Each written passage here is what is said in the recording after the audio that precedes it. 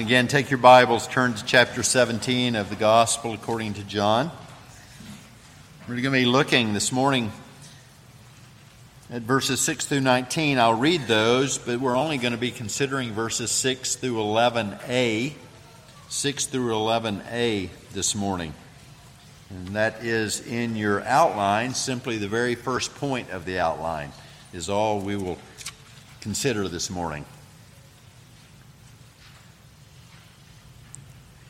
Again, welcome to our guests. We're so glad you're here. I know there are a number of family members for the Anders here for this wonderful morning. We're glad you're here. We hope that you'll come back again very soon. We considered those opening words of our Lord in the great high priestly prayer last time, the first 5 verses, and we focused on the glory of the Lord, his own prayer for himself, that he would be glorified with that glory that he had possessed from before the foundation of the earth, and also for the Father to be glorified. And if you struggle with what does that mean, for Christ to be glorified, for the Father to be glorified, last week we considered that it means for us to honor him, for him to be exalted, for him to be praised. That's what it means to glorify the Lord Jesus Christ. That's what it means for the Father to be glorified. The reason he's to be glorified, as we saw last week, is because of the work that he's accomplished, the eternal life that he's secured for his people. He's very specific there. This is eternal life, that they know you, the only true God, and Jesus whom you have sent. I glorified you on earth, having accomplished the work that you gave me to do. It's those, he says, that the Father has given him. In verse 2, the eternal life that I gave to all whom you have given me. And today we're going to pick up now, he shifts praying for himself to praying for his immediate disciples, those who are right there with him. Those, not just the 11 that are left. If you remember, Judas has already gone. He's out committing the great treason against holy God. But he's also praying for all the disciples who are following him. Now we'll eventually, way down in verse 20, get to us. He's going to pray for us too. But in the meantime, as we saw last week, we'll see today, we can learn an awful lot in the way the Lord prays for others, not just for us. So let's read verses 6 through 11. I have manifested your name to the people, whom you gave me out of the world. Yours they were, and you gave them to me, and they have kept your word. Now they know that everything that you have given me is from you. For I have given them the words that you gave me, and they have received them, and have come to know in truth that I came from you, and they have believed that you sent me. I am praying for them. I am not praying for the world, but for those whom you have given me, for they are yours. All mine are yours, and yours are mine, and I am glorified in them. And I am no longer in the world, but they are in the world, and I am coming to you. The grass withers and the flower fades, but the word of our God endures forever. Let's pray. Father, thank you for your word. We ask now that you would bless by giving us ears to hear, that you would illumine our minds so that we understand. Your word is clear. The problem is our sin. So we pray that you would cause us to be able to understand your clear, sufficient, authoritative word. And we ask this in the wonderful name of Jesus. Amen. The whole prayer is about Jesus setting before the Father his sacrifice. This is who I am. This is what I've done. And for this reason, because of what I've done, this is what I'm asking. So as I've already said in those first 5 verses, he's asking for his glory to be restored. Now, it wasn't that he wasn't glorified in the earth. B.B. Warfield was certainly right when he said that as Jesus walked all through Judea, Galilee, that everywhere he went, the glory of God swept along behind him. I mean, that's the reason the people were amazed. When he spoke, how did they describe his speaking? He speaks with an authority no man has. That was the glory of God. When he healed, and they were amazed, as because the glory of God was showing. And then that one time on the Mount of Transfiguration, they really see the glory of God manifested. But it was not the glory that he possessed in fullness in the presence of the Father, free of the sinful world surrounding him, and where he is now in session with the Father and the Spirit seated on the throne now because of his manhood in this life. But that's what he prays for in those first 5 verses. And next he's going to pray, as we've just entered into, these disciples who are all around him. And then in verse 20, I don't ask for these only, but also for those who will believe in me through their word. That's all the prayer is based upon what he has accomplished. And so when he begins here in these verses, 6 through 11, he gives the status of the disciples. He explains to the Father. And you're like, but the Father knows all this. Yeah. Dr. Kelly wrote years ago a wonderful little book, If God Knows, Why Pray? And here's the bottom line. Simply put, he wants us to know. So we search out his word. We study his scriptures so we can pray his prayer back to him. We can pray his word back to him. You ever pray and you're wondering if you're praying the right thing? Well, it's probably because you're not praying the Bible. That's probably why you wonder if it's, should I be saying this to God? It might even be something as simple as, I feel sometimes like I'm arguing with God. Well, that's okay. Moses argued with God. Dr. Kelly has a wonderful little section in his book on that, arguing with God. Now, that's reverentially, not obnoxiously, and not in a manner that's unbiblical. But the Lord Jesus here is setting us an example as he prays to the Father. And I'll remind you again, as I did last week, when Jesus had spoken these words, he went out with his disciples across the Kidron Valley, where there was a garden which he and his disciples entered. The disciples are there. They're witnessing this. And then they go out with him. And so just as they were the audience, so to speak, hearing him and learning from him, so we are now as we read this wonderful prayer and as we hear it preached upon. So, here's what Jesus is doing. He's giving the Father the rationale for praying for his immediate followers. And that's what we want to see this morning. And these same reasons we can give. Not that we accomplish these things. Jesus accomplished these things for us. But we are these people.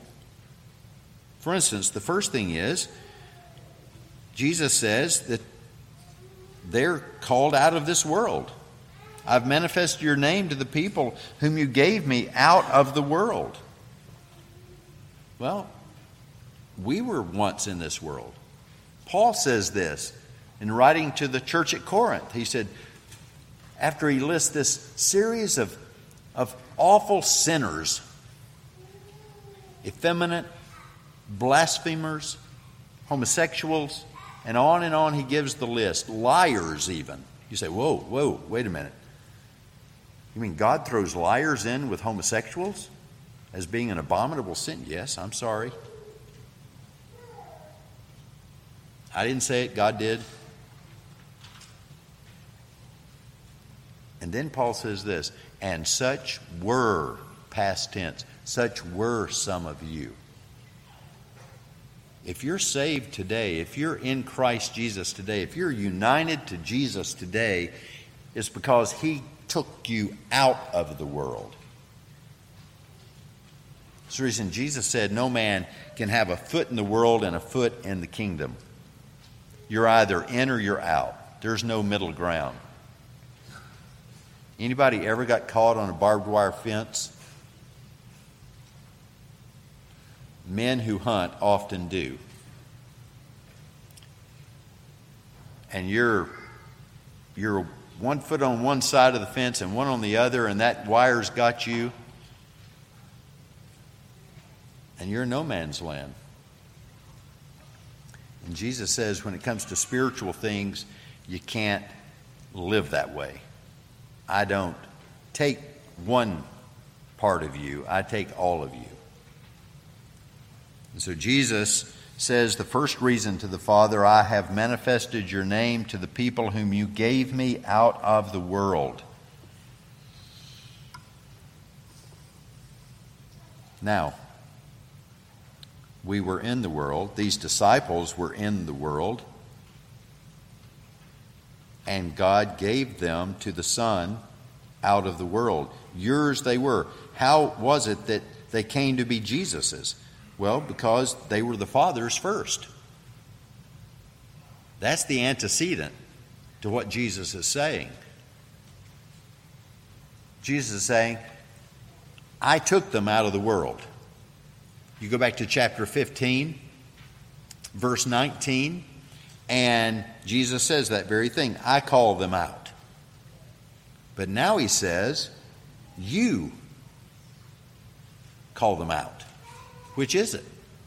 Yes. The reason Jesus could call them out in the immediate historical context is because the Father had set them apart in the eternal context. It's good because we're so time-bound, because we get so caught up in history, because we live on a 24-hour clock, and we live on a calendar. I don't have my phone. I don't bring it in because I might forget to turn it off. But if you've ever said, how about next Thursday, you probably noticed I pulled my phone out and I clicked that little Apple calendar right up there. It's such a handy-dandy thing.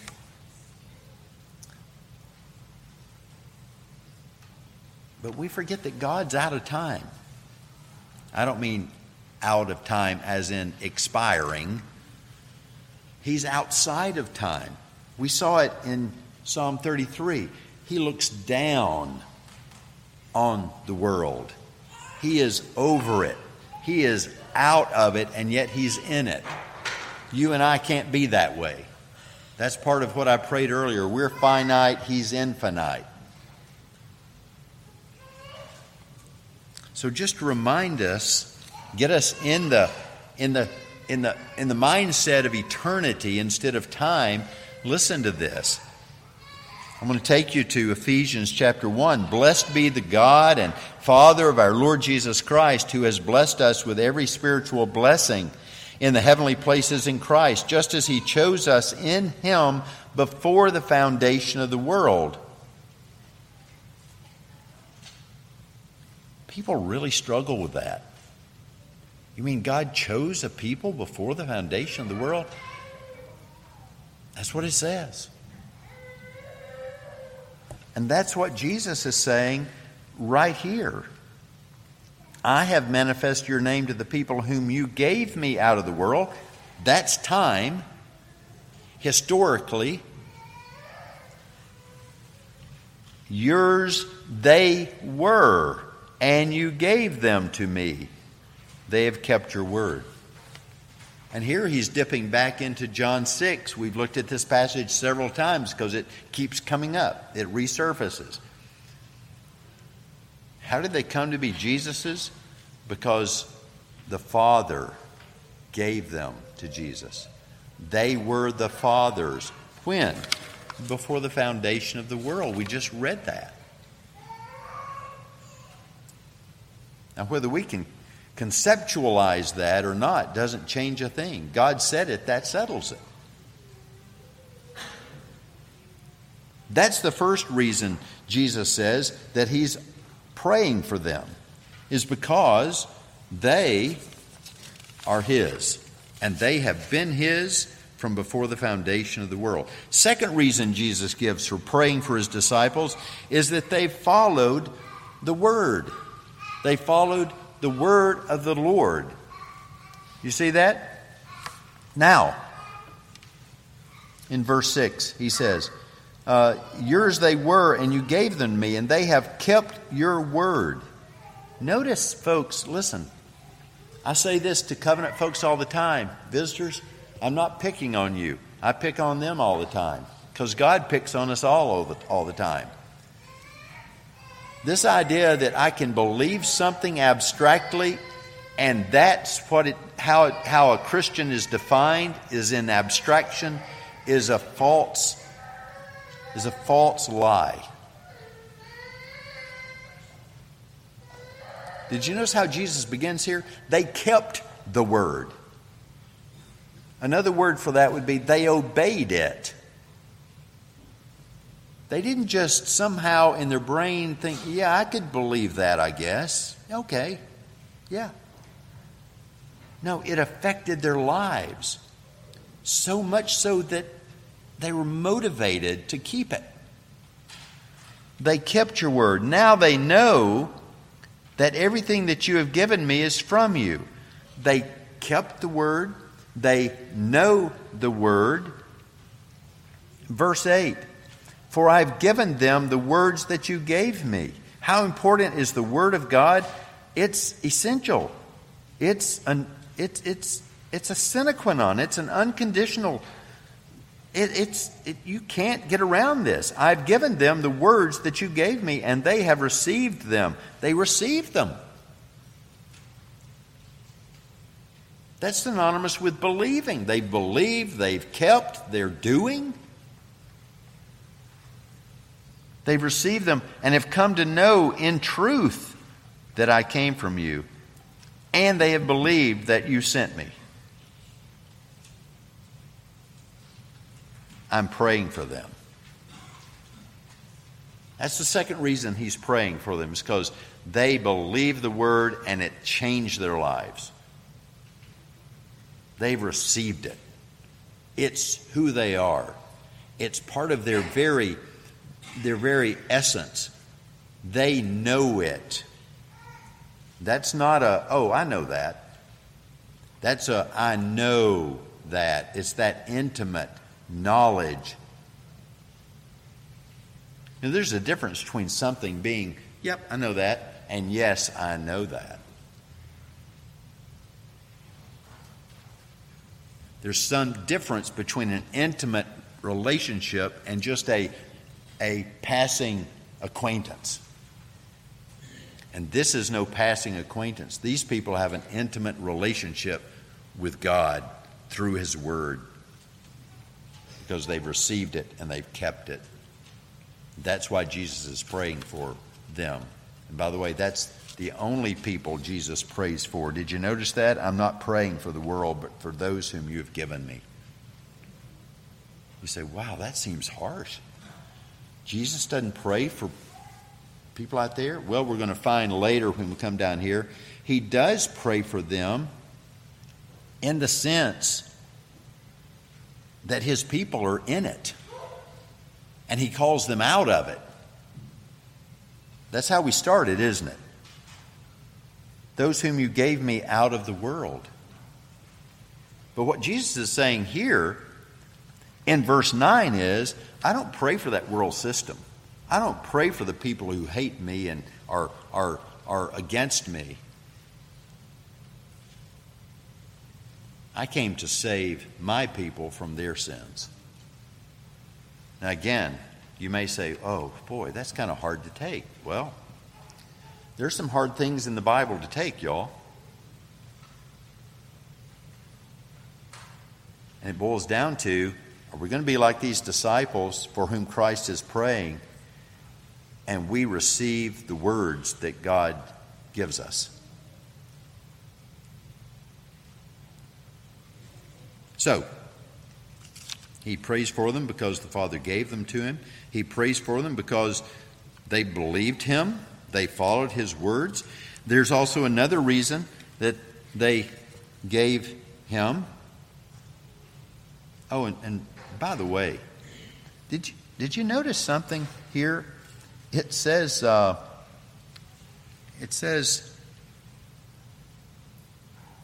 now they know that everything that you have given me is from you, for I've given them the understanding of the words that you gave me. They have received them. They've come to know in truth that I came from you, and they have believed that you sent me. Your translation may have said, instead of know, may have said understand.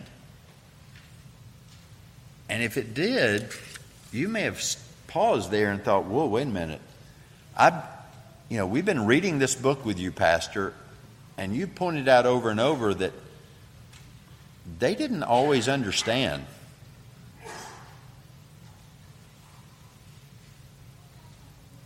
And they had asked Jesus, what are you talking about?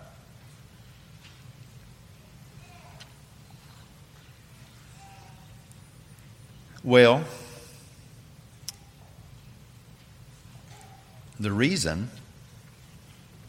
that Jesus could say something like this, I'm praying for them. I'm not praying for the world, but for those whom you have given me, for they are yours, is that he sets the disciples in contrast to the world. In contrast to the world, they do understand.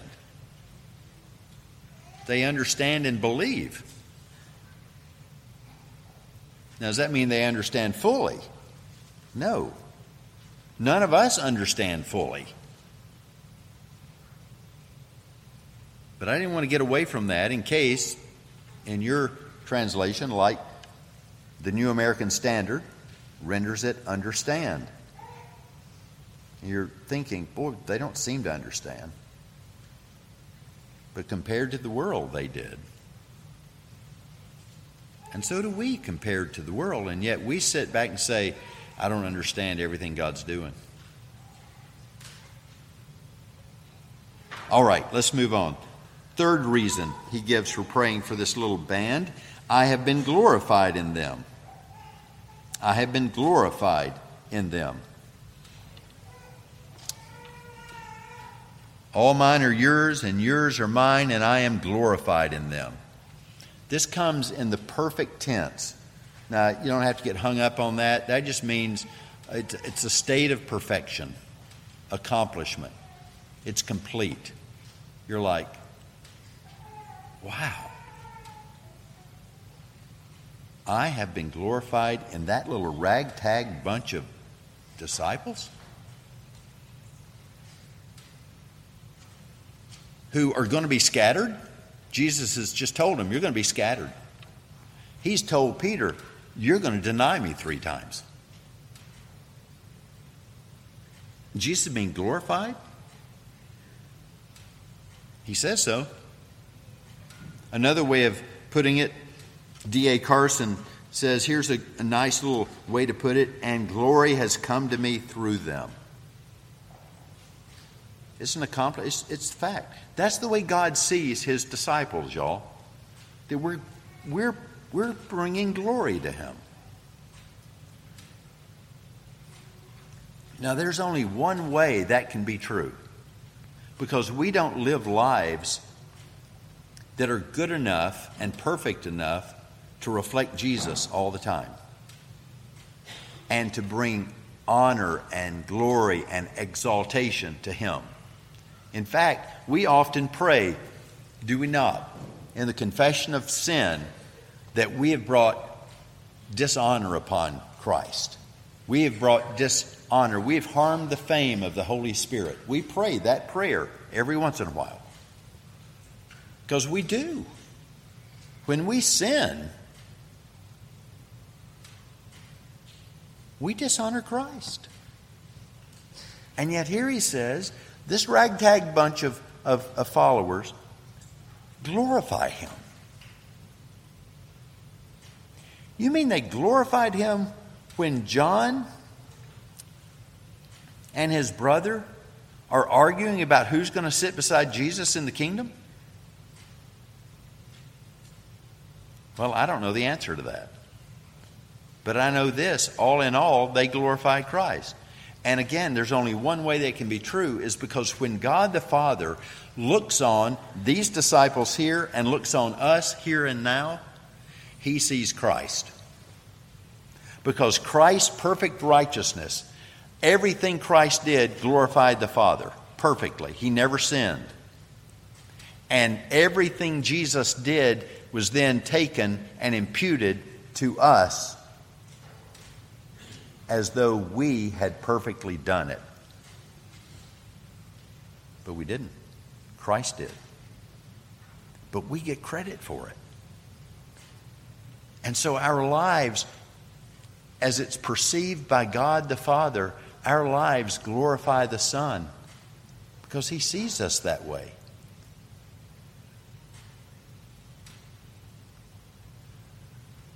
Now you think about that. You mean on my worst day, God the Father sees me as if I were Jesus Christ, his Son? Yep, if you're in Christ, he does. If you're not, he doesn't.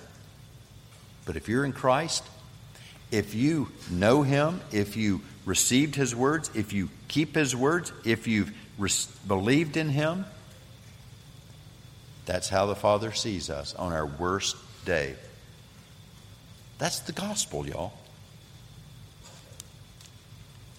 There's no hope without that. That's the reason he's praying for us, is because we glorify him. And then a final reason. It's because he's about to leave. Did you see that? Verse 11, and I am no longer in the world, but they are in the world, and I'm coming to you. He's praying for this bunch of disciples who are going to deny him, who are going to run and hide. And that's why he's praying for them. We do that, don't we? Every earthly illustration falls flat when you try to apply it to Jesus and God. I know that. So don't come up afterward and say, that doesn't work if you run the logic out. Gotcha. But when we're with friends, let's just go straight to our hearts. When our children are about to go off to daycare for the first time, go off to kindergarten for the first time, first grade, high school, college, they get married.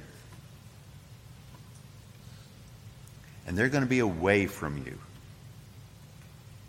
Don't you pray more for them? Because you're about to be away from them and you can't do for them every little thing that you've been doing for them. Now, we should be praying for them way before then. But we tend to do that, don't we? Jesus says here, I'm about to leave this world. And that's one of the reasons he's praying this prayer for them. Now, he's already said, I'm going away, but I won't leave you as orphans. I will send you another one just like me, the Holy Spirit, the Spirit of truth. And now he's at that point. Did you notice how he says it, though? He doesn't say, I'm about to go away. He says, and I am no longer in the world. This was a done deal. This was not something that could possibly change in the next 24 hours. Remember, these are some of the last words that the Lord Jesus Christ has to say to his disciples before his crucifixion. This is the farewell discourse. And he says, Father, I'm praying for them because I'm gone. Now he's going to come back and be resurrected, and he's going to be with them for 40 days on this earth before he ascends to heaven. But in the present situation, his present state, his work is finished, save for the cross and the resurrection. There's another reason he can say, I am no longer in this world, is because he's God. And he's trying his best again to help them understand this. I am not of this world. And so I'm praying for you. Well, as I said earlier, we've not reached verse 20. That's where Jesus prays for those of us who believe now. But we have a lot to rejoice for, don't we? Our Lord so loved us that he came from the Father. He spoke clearly and authoritatively and sufficiently to change us. I came to give life. He's gone back to the Father through the instrument of the cross and the tomb, and he has saved us from our sins.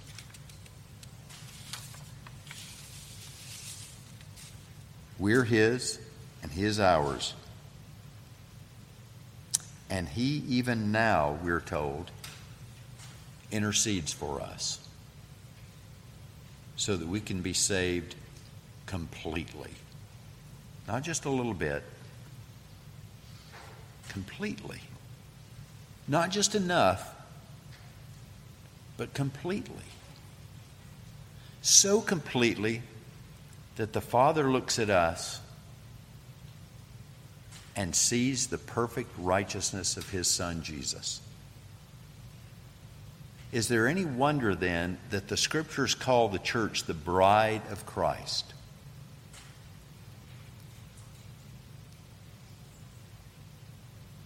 I say this in all the counseling sessions, when I'm counseling, premarital counseling, as we're getting ready for the wedding, I tell the young men, if I look at you as she starts down that aisle and I do not see a big old grin and smile come across your face, I'm stopping it right now. Because no man who's ever seen his bride does not see the most beautiful thing he's ever seen walking down that aisle. That's what Jesus sees. That's what the Father sees in us, because we look like his Son, perfect. That's why he prays for us. And that's why we can count on him to be interceding for us at every turn.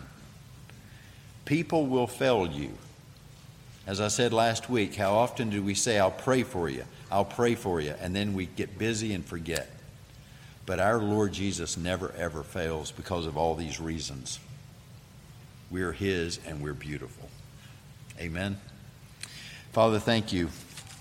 We ask now that you would bless the preaching of your word, that your Spirit would sink it deep in our hearts and change us, that we might not leave this place as the weary sinners we came, but we'd leave more like Jesus. And we ask this in his wonderful name, amen.